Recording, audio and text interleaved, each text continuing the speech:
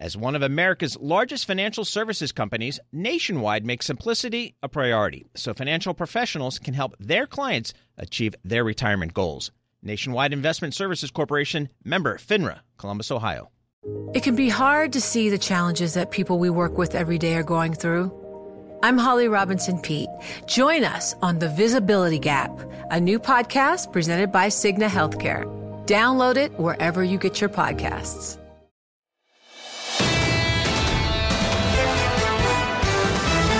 Welcome to the Bloomberg Surveillance Podcast. I'm Tom Keene, along with Jonathan Farrell and Lisa Abramowitz. Daily, we bring you insight from the best in economics, finance, investment, and international relations. Find Bloomberg Surveillance on Apple Podcasts, SoundCloud, Bloomberg.com, and of course, on the Bloomberg Terminal. Right now, let us look at possibly your book of the year. My book of the year, for the first time ever, I did it so early in the year on the shock of the war and Vladimir Putin and what we saw. Putin's World is my book of the year, but look at this, short, readable, Megathreats, Nouriel Roubini, Crisis Economics coming out of the crisis, and now this, shockingly readable. Nouriel Roubini joins us for the entire half hour. I'm going to go back. I want to give people a little vignette of yours and my relationship. We're sitting at a wood-paneled Davos-like bar, and there's a very famous Secretary of Treasury sitting somewhat near us, and you and I walked through the excesses of 05, 06, and you nailed 2008. Are we there again? Yes, we're here again, but in addition to the economic, monetary, and financial risks, and there are new ones, now we're going towards stagflation, like we've never seen since the 70s. In the book, I point out that there are also geopolitical risks, like we're on a confrontation with some revisionist powers like China, Russia, Iran, or Korea that are challenging the geopolitical order of the US and the West, and that's going to lead potentially to conflict. There are environmental risks that are very severe. There are health risks coming from pandemics, and there is a relation between global climate change and pandemics. There are technological risks coming from AI, machine learning, robotic automation, destruction of jobs. There's a backlash against globalization, and we're going to go to a world that is deglobalized.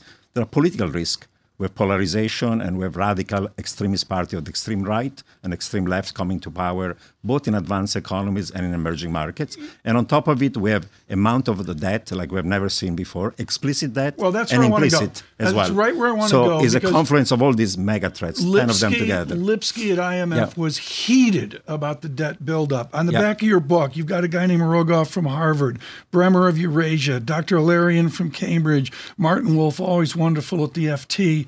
And at the very top, the quote of the season from Taleb, the gravities return to the physics. We've got a higher real yield now. We've got a risk-free rate now. What are the ramifications in our economic system that the gravities return to our physics? Well, there were many insolvent agents in the economy because private and public debt as a share of GDP has gone from 200% to 350 globally between 2000 and today.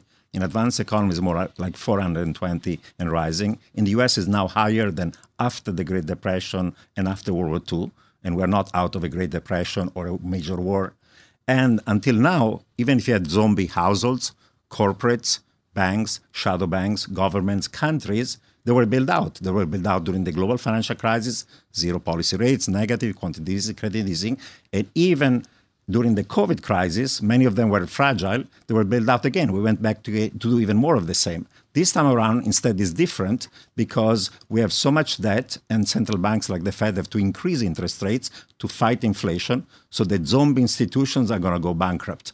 That's why not only we're going to have inflation and stagflation, but we'll have a stagflationary debt crisis. In the 70s, we had negative supply shock, 73, 79, but we had very low debt ratios. So we didn't have a debt crisis in advanced economies. We had one in Latin America. Argentina, Mexico, Brazil borrowed too much in the 70s. When Volcker jacked up interest rates to 20%, they went bankrupt. After the GFC, we had the debt problem, mortgage debt, housing debt, bank debt, and we had the debt crisis, but it was a negative aggregate demand shock, and therefore we had lowflation and deflation. Today, we have the worst of the 70s with a massive amount of stagflationary negative supply shock. In the book, I identify 11 new ones over the medium term. And at the same time, we have debt ratio like we have never seen before. So we get stagflationary debt crisis. Well, don't give us the 11 themes, John, or we'll be here all day. I was waiting for the 11th time before I jumped in. You used this phrase in there. I could tell you in the soundbite about 11. Could, but I'm not going to give you the time. You said zombie institutions. Yeah. Where are they? And are you talking about countries now and not companies, not households, not private balance sheets? Are you talking about countries, sovereigns? Well, there are plenty of sovereigns that are in trouble. In emerging markets, we know what has happened in Lebanon, what has happened in Zambia, what has happened in Sri Lanka. And there's about 40 of them that the IMF and the World Bank said that they're on the verge of having a debt crisis, severe debt crisis because of what's happening. And look what happened to the United Kingdom that now has started to be priced in like an emerging market with the fiscal stimulus reckless, forcing the Bank of England essentially to monetize it, and then the currency falling and rates going much higher until they reverse themselves. So it has happened in Greece, it's happening in the UK, it could happen in Italy. Of course, we have a large number of not only emerging markets that are at risk, but also of advanced economies that are at risk. So over the last 10 years, we've had a series of counter-cyclical circuit breakers. Yes. Fiscal had the capacity to do that. Yeah. Central banks had the capacity to do that. Yeah. Seemingly, we're questioning the capacity of those institutions, central banks, sovereigns to be able to do so this time around. You offer solutions in this book too. What are they? Well, for every one of these mega threats, there is a solution. But then there are two final chapters, one about a dystopian future where all these threats materialize, they feed on each other, and it's not just the end of the world economy, it could be even global war. And there is a less dystopian future in chapter 12 where we have the policies nationally and internationally that lead us to a better outcome. The problem is there are both domestic political constraints and geopolitical political constraints to achieving the best solution. And I'll give you an example of global climate change. Domestically in this country, half of the country doesn't believe into it. Two, there is a conflict between generations. The young people care about the future, the elderly care less. At the international level, there is a free rider problem. If a country cuts emission to zero, nobody else does it, then they don't get benefit and only the cost. And now because of geopolitics, we are telling India and China, you should cut your emission now to zero in the next 20 years, but we created a problem in the last 200 years. 90% of the stock of emission came from advanced economies, and now we're telling them, don't grow, don't become rich, because there is a problem. It's true, the flow of new emissions coming mostly from China and India. So there are four elements of conflict, two domestic and two international, that they essentially imply that we're not going to find the right solution. So there's lots of greenwashing, green wishing, green fig leaves. A lot of ESG is just talk and no action. Glasgow COP was just a total failure and or a slow motion train wreck. Which goes to your point, John, about electric vehicles that are £9,000 EVs. £9,000 EVs in the United States because they are green. There is an issue, though, going forward with the central banks and whether a lot of your thesis, Nouriel, is predicated on their inability to go through with what they need to do to get inflation down. Is that your base case? Is that the most likely outcome? Yeah. Right now, all central banks are playing tough and talking tough and acting tough, hawkish, because they have a problem of credibility. But in my view, there are two problems. One problem is that if they try to get to 2% inflation, they cause a recession. And this recession is not going to be short and shallow. It's not going to be garden variety. It's not going to be plain vanilla. It's not going to be 2 quarters of negative growth, then inflation collapses and they can ease again. In the book, I explain all the reasons why it's going to be a severe recession because of the debt ratio, because we're going into fiscal and monetary tightening. And at the same time, not only you have an economic crash, you're going to have also a fiscal crash. We're not only in fiscal dominance in this game of chicken between Treasury and central bank, we're in what the folks at the Bank of International Settlement call a debt trap. There is so much private and public debt that if central banks try to fight inflation, they cause a crash of financial markets, and not just the stock market. That's the least important. Credit market, bond markets, and that crash and financial crash feeds on the economic crash and vice versa, and therefore they're going to wimp out and they're going to blink. And the first one was the Bank of England. The Fed is going to do the same, the ECB is going to do the same. Have you been surprised that we haven't seen some sort of catalyst, some sort of financial stress so far, given how quickly the Fed has already hiked rates? Well, we have not yet seen it. Some people worry that some major financial institution, not in the U.S., may go bust.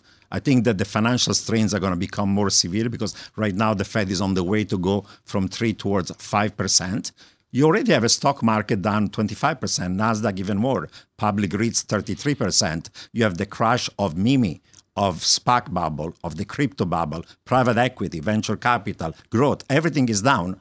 Credit is down. Leverage loan market is shutting down. CLO market shutting down. And the only thing that used to be safe, there were government bonds. Now the price is correlated positively with equities. Because when inflation is rising, you lose money on your equity side, you lose money on your bond side. Yields have gone from 1 to 4.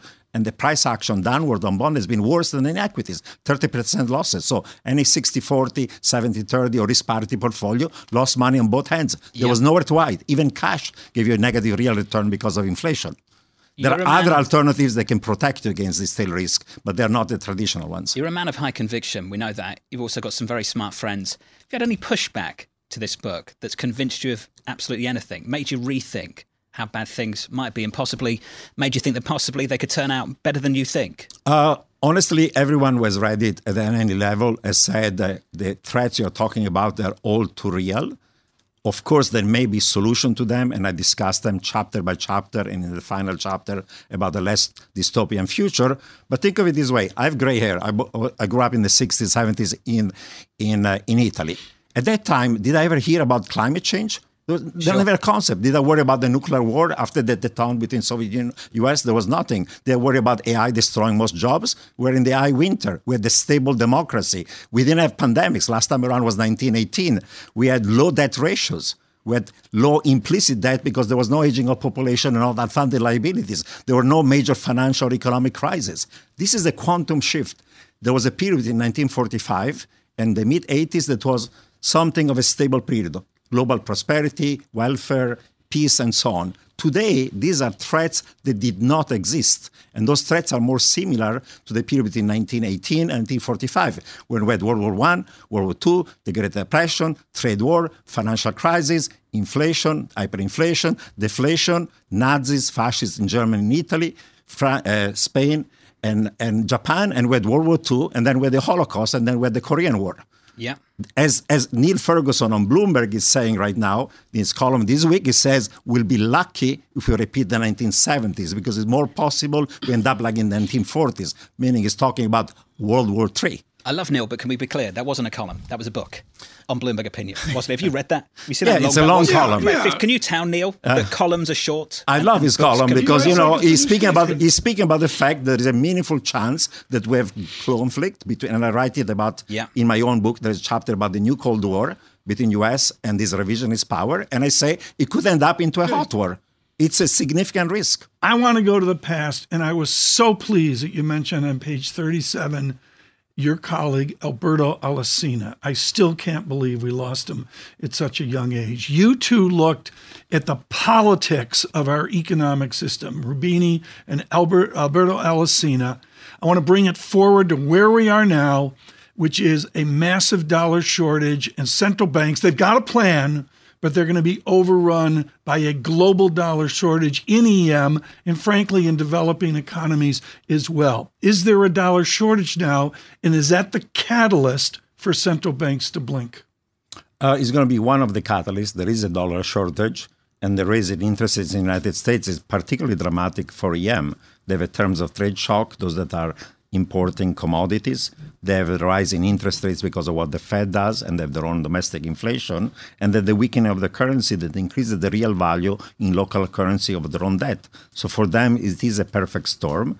Some of them have a lot of reserves. Some of them don't have reserves. Some of them have received IMF money. But there is right now a strengthening of the dollar that is implying even further tightening of financial conditions in the rest of the world.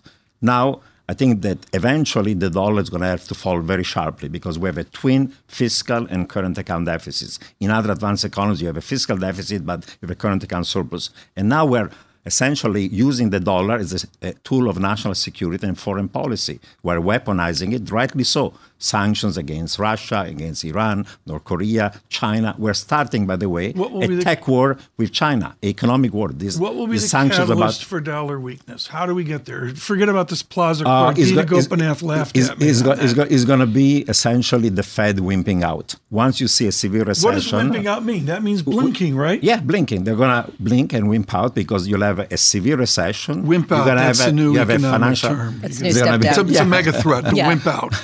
Well, either you're a hawk or you're a wimp, and so, or a dove in this case.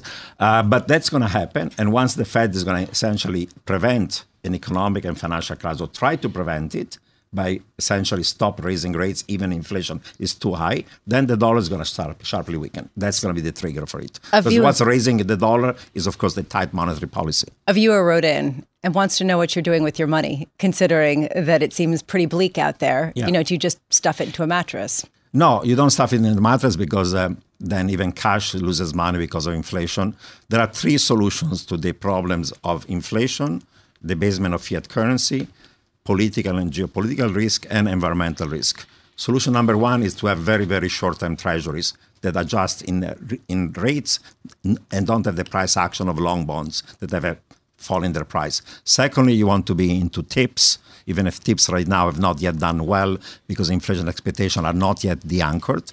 I think you want to go into gold and precious metal. Again, gold has not done very well because you had tight monetary policy, a strong dollar. But if central banks are going to blink and wimp out, gold is going to rise in value. Gold is going to rise in value also because the enemies of the U.S. are subject to sanctions. China now is worried. They have $1 trillion of reserves in dollar. They have to move to other things. If it's euro and yen, they can be seized. The only thing that cannot be seized is gold. Of course, not in the vault in New York or London, but in Beijing or in Moscow and so on. And finally, appropriate types of real estate that are environmentally resilient, because real estate compared to equities in a recession does well because you have more pricing power for rents and so on. So a combination of these assets provide you in an optimized way a hedge against some of these tail risks. On the flip side, you've always been brilliant on leverage in the system, on credit. Yeah. And we've heard from one fund manager after another that there is resilience in this corporate credit sector, even with the debt that they have, even with the low coupons that they're currently paying that will reset higher.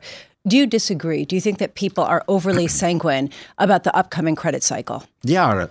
Right before the COVID crisis, the Fed was writing reports on financial stability, pointing out the leverage of the corporate sector. Of course, high yield and fallen angels. But then during COVID, these folks should have gone bust, but they were bailed out. We bought even high yield debt, you remember, commercial paper, and everybody under the sun. So the zombies were bailed out. And the excesses of having leveraged loans, CLOs, Cov Light got even worse and people got even more indebted. This time around, the party is over because the Fed, for now, will have to raise rates. Those debt service ratios are going to become impossible. And you get the double whammy for those corporates. You get a P&L because income is going to fall because of the recession. And you get a debt problem with debt servicing ratio rising. And therefore, there'll be a corporate debt crisis, one we avoided during the GFC and during the COVID crisis. It's coming now. The CLO and leverage loan market are shutting down right now. I want to get to chapter 12 where you talk about a more optimistic future, a utopian future. You started by quoting the economist Yogi Berra. I thought that was very good. You go right in there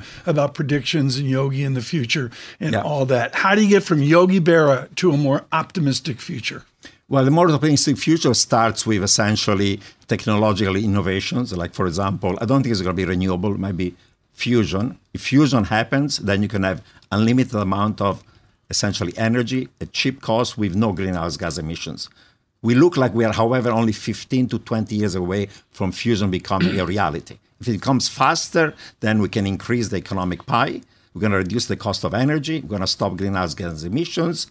We can grow more What about food. our fractured political system, whether it's your Italy and the turn there to the right or what we see in the election here coming up in 2 weeks? How do we get beyond this fractured political system? For now, we're going towards a world that is even more divided domestically. There's more polarization. There's lack of partisanship. And it's happening. I mean, you have authoritarian regimes in power. You have Putin in Russia. You have Erdogan in Turkey. You have Kaczynski in Poland. You have Orban in Hungary. You have Meloni in Italy. You have these Nazi Swedish Democrats now in Sweden. You had the Brexit phenomenon, you had the Trump phenomenon, and in Latin America, used to be only Venezuela, Argentina, populists of the left, but in the last 2 years, Chile, Ecuador, Peru, Colombia, Brazil is going to be either populists of the right or the left. 10 seconds. Bolsonaro, Lula. That's the world we're going. Unfortunately, it's a world that is not liberal democracy. Have you sold the movie rights yet? No, not yet. Okay. DiCaprio, he'll love playing Roubini. Nora Roubini with us. The book is Megathreats.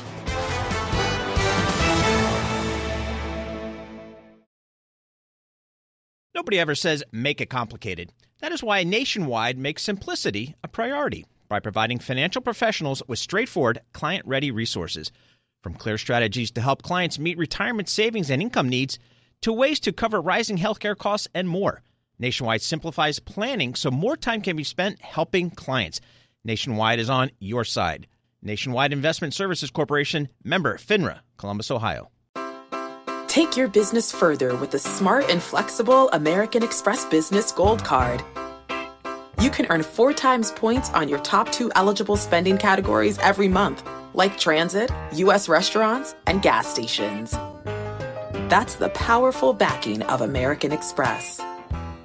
4 times points on up to $150,000 in purchases per year. Terms apply. Learn more at americanexpress.com/businessgoldcard.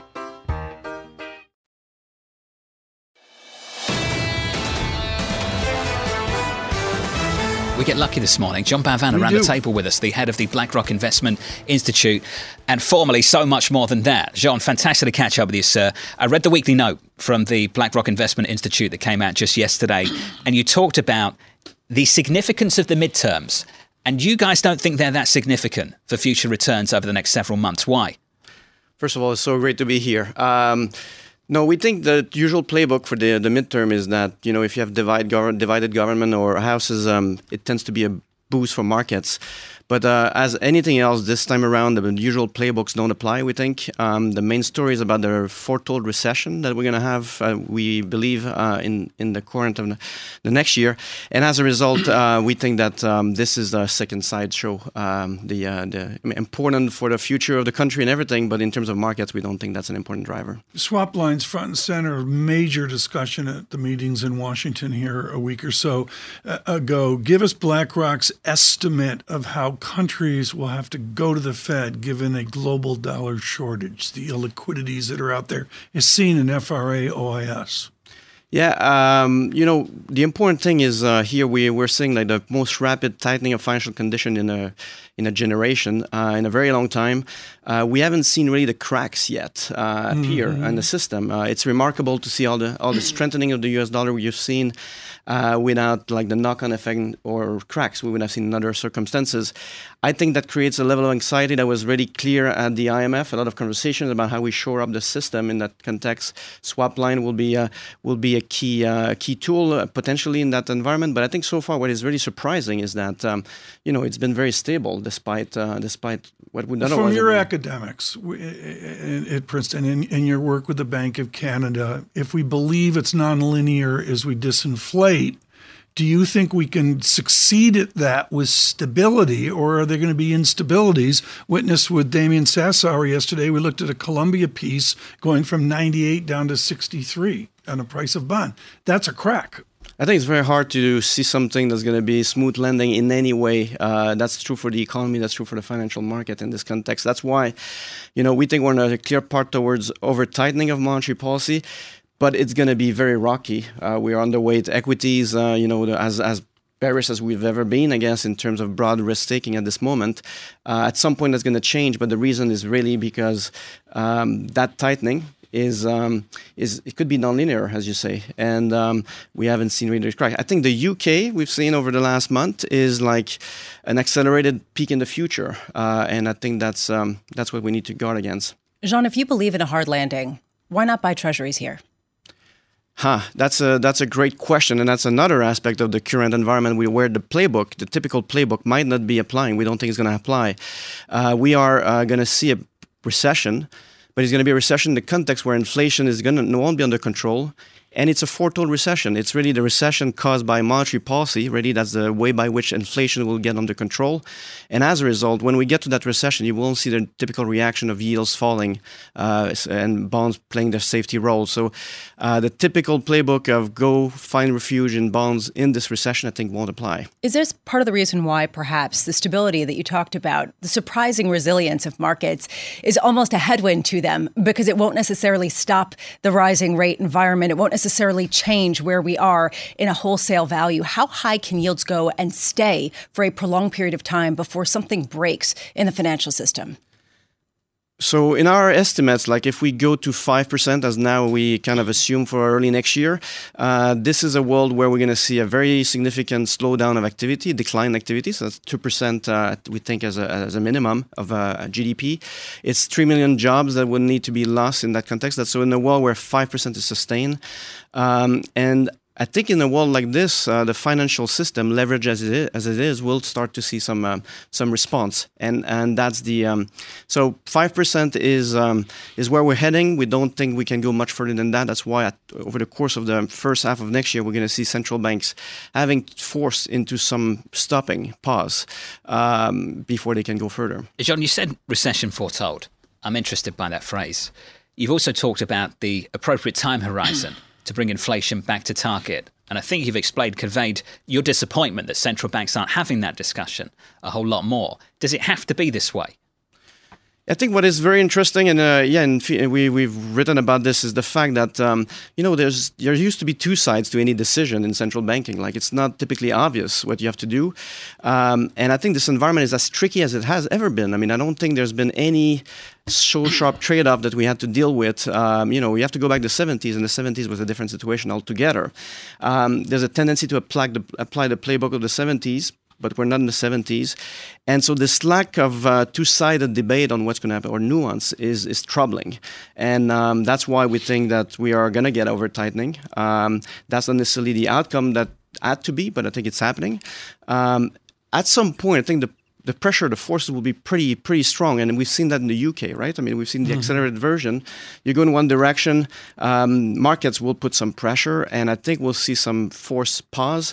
That's not great for credibility. I think it's better for central banks to be on the front foot. And, I've signaled that there are some nuances here we might need to deal with. But this is not the situation we're in. So I think we're going to be forced into, a wake-up call, and we'll look like a pause, but one that has been forced as opposed to being planned. Quickly here, and I could go for an hour with you on this. There was a guy named Bernanke who emailed you when you were a kid and said, do you want to try for a PhD at Princeton? You talked about it the day he won the Nobel Prize. What did he and Anna Schwartz and Milton Friedman do so he didn't repeat a depression?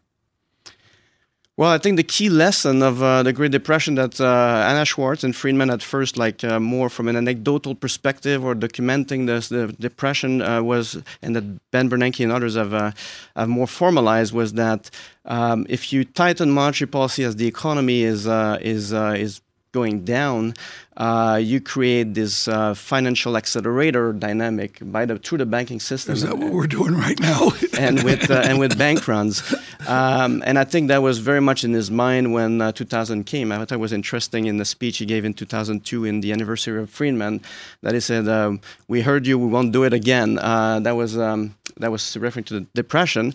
He thought he was abusing his status at the time, but not his future status. He was a governor, but became chairman afterwards. The thing, though, is at this time, I don't think this is the playbook. This is not the playbook for the current situation. This is not a demand-driven financial crisis, bank run story. This is a massive supply shock that we're dealing through. I'm not sure that those lessons apply right now. So that was for 2008, not necessarily for 2020 and after. Jean Bavin of BlackRock. Jean, fantastic to have you with us in the studio. If you were a student of the Midwest and you had parents that were industrial, on your college list was the West Point of Manufacturing and Engineering. It was called General Motors Institute, now Kettering. And never did they know that one of their students would come out to provide leadership for General Motors. She is Mari Barra, and Matt Miller brings us to her today, the engineer from the General Motors Institute. I'm looking forward to it. Mary, thanks so much for joining us. Really appreciate it on such a busy day for you. Let me pick up where these guys left off and ask you about the stronger dollar. Obviously, the lion's share of your revenue comes here in the U.S., but you still purchase a lot of parts in your supply chain from outside of the country. Is the stronger dollar a tailwind for you? Well, I think, there's a lot of pressures right now when you look at commodity costs, transportation. It's just one of the elements that we're facing is not as significant as it is for other companies just based on our strong position in North America. But we continue to monitor and be impacted by each of these factors. Rates, obviously, a huge factor as well. We've seen it impacting other lenders, and I'm wondering how it's impacting GM Financial. Well, we are seeing GM Financial get back to, I would say, historically strong performance. I think we had especially strong performance last year and the year prior due to the strength of used cars pricing that's coming down with interest rates. We are seeing a little softening on leasing, but overall, GMF is performing very well. You know, the CEOs of JP Morgan and Goldman Sachs both this morning have said they see a recession as likely for the U.S. I'm wondering your view. You have a unique position. What's the economy look like to you? How is it unfolding, and car sales specifically? Well, I'm going to let calling a recession to the economists, not my expertise, but what I'll tell you what we are seeing, and we're seeing still very strong demand for our products. We're seeing strong average transaction pricing that we continue to be able to build on. And so, you know, we are starting to see inventory build just a little bit, but well below levels that were in the past. So overall, we're still seeing a very strong consumer for our products. And, you know, we're watching carefully all the different signs, but right now it's still very strong. But what about inflation and the pressure on margins? I mean, does the stronger dollar balance that out? Are you seeing a big inflation in a rise in the costs that you need to pay out for parts? And is that sort of squeezing your margins here? Well, we have seen, you know, commodities, logistics, you know, we work with our suppliers to make sure that we have a very healthy supplier base. So all of those factors, we tend to work to offset. And, you know, we predicted this year it'd be about a $5 billion impact. And we are seeing that, but we have worked effectively to find offsets. And that's, you know, part of our overall equation for this year, which is allowing us to still maintain guidance. One big boost is going to be the Inflation Reduction Act. At least UBS says they see the IRA as very generous. They say it has the potential to make the U.S. a global EV battery hub. How do you see the Inflation Reduction Act for GM?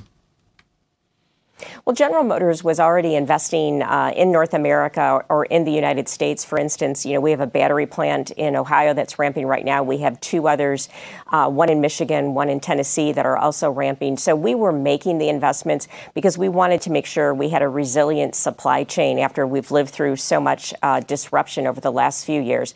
So as the IRA was passed, and we're looking now for Treasury to set the rules, we think we're very, very well positioned. And we do believe that the benefits of our IRA will drive stronger EV adoption with the American consumer. So we think it's going to do exactly what was intended to do, and we're well positioned to benefit and work with our consumers to make sure they have an EV that's affordable, that they can really enjoy the benefits of an EV. Are you still on track to sell 1 million EVs in 2025 and beyond?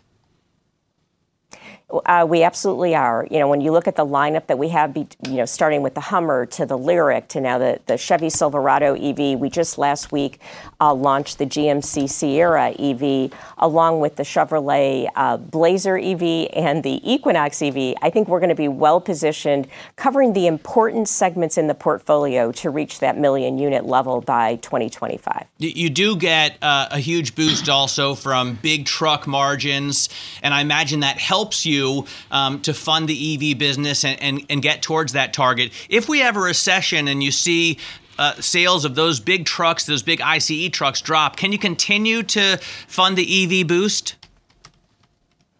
We very much believe we have a strong enough balance sheet and the strength of the business. When you look at the truck, we have truck leadership.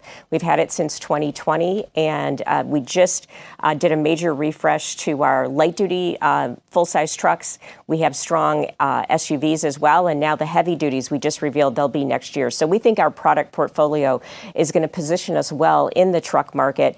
I would also say mid-size crossovers are very strong as well.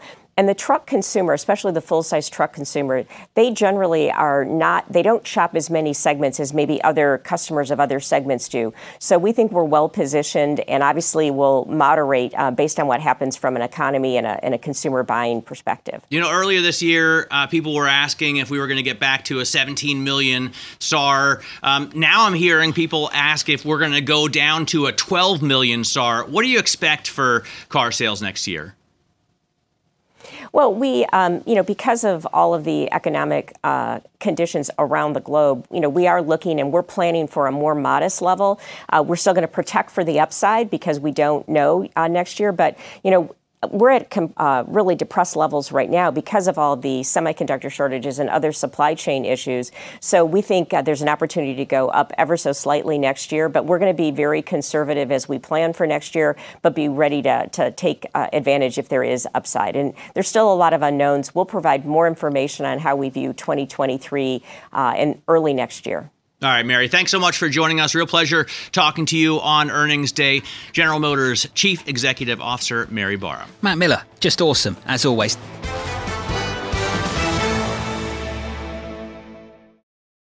Nobody ever says make it complicated. That is why Nationwide makes simplicity a priority by providing financial professionals with straightforward, client-ready resources. From clear strategies to help clients meet retirement savings and income needs, to ways to cover rising healthcare costs and more. Nationwide simplifies planning so more time can be spent helping clients. Nationwide is on your side. Nationwide Investment Services Corporation, member FINRA, Columbus, Ohio. Take your business further with the smart and flexible American Express Business Gold Card. You can earn 4 times points on your top 2 eligible spending categories every month, like transit, U.S. restaurants, and gas stations. That's the powerful backing of American Express. 4 times points on up to $150,000 in purchases per year. Terms apply. Learn more at americanexpress.com/business gold card.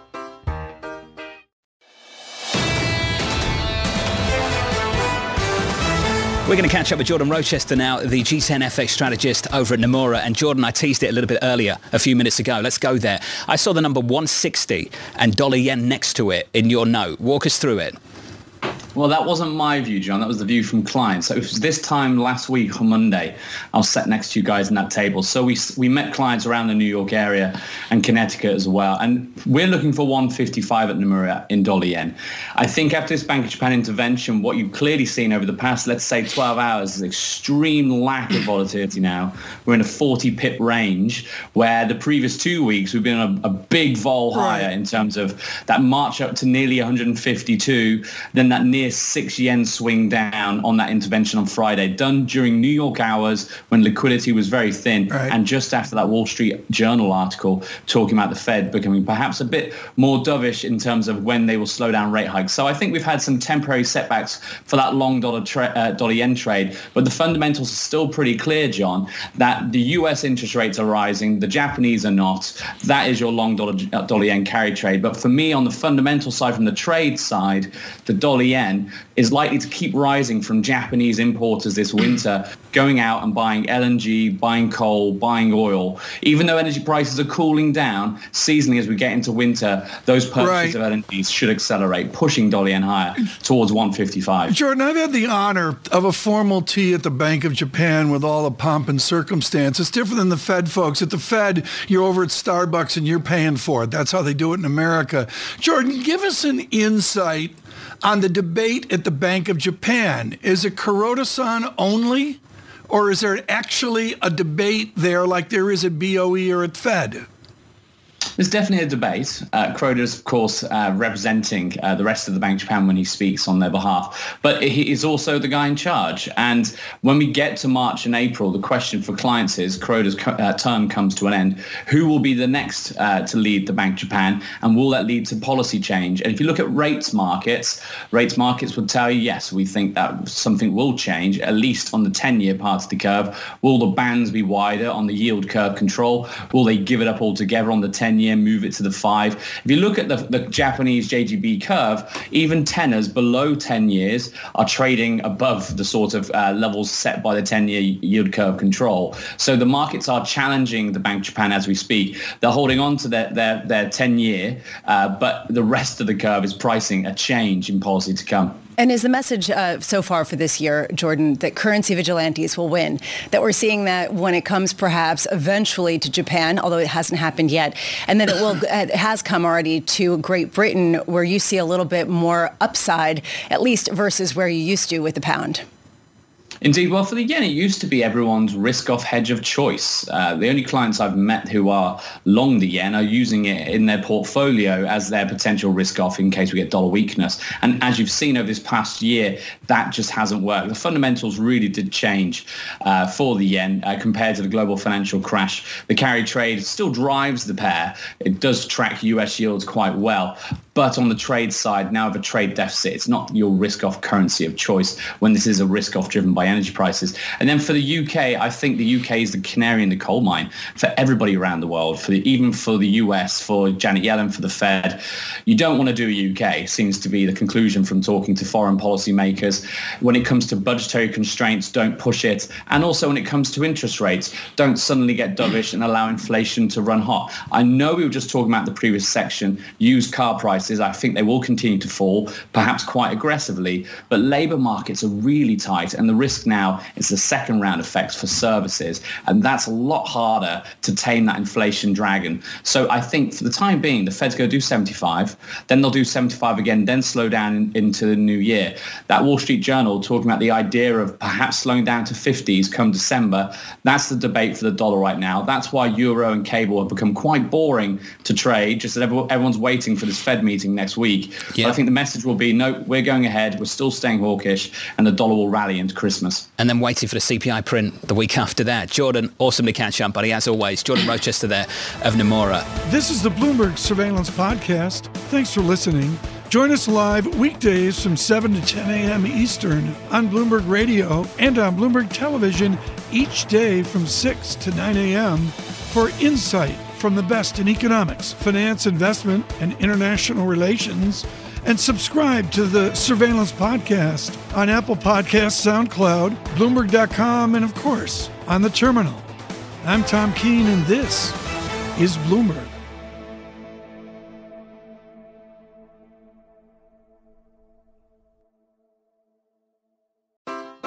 Take your business further with the smart and flexible American Express Business Gold Card. You can earn 4 times points on your top 2 eligible spending categories every month, like transit, U.S. restaurants, and gas stations. That's the powerful backing of American Express.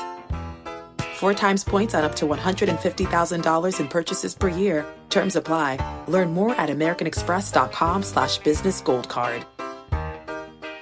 The countdown has begun. From May 14th to 16th, 1,000 global leaders will gather in Doha for the Qatar Economic Forum powered by Bloomberg. Join heads of state, influential ministers, and leading CEOs to make new connections, gain unique insights, and uncover valuable opportunities in one of the world's most rapidly rising regions. Request your invite for this exclusive event at QatarEconomicForum.com.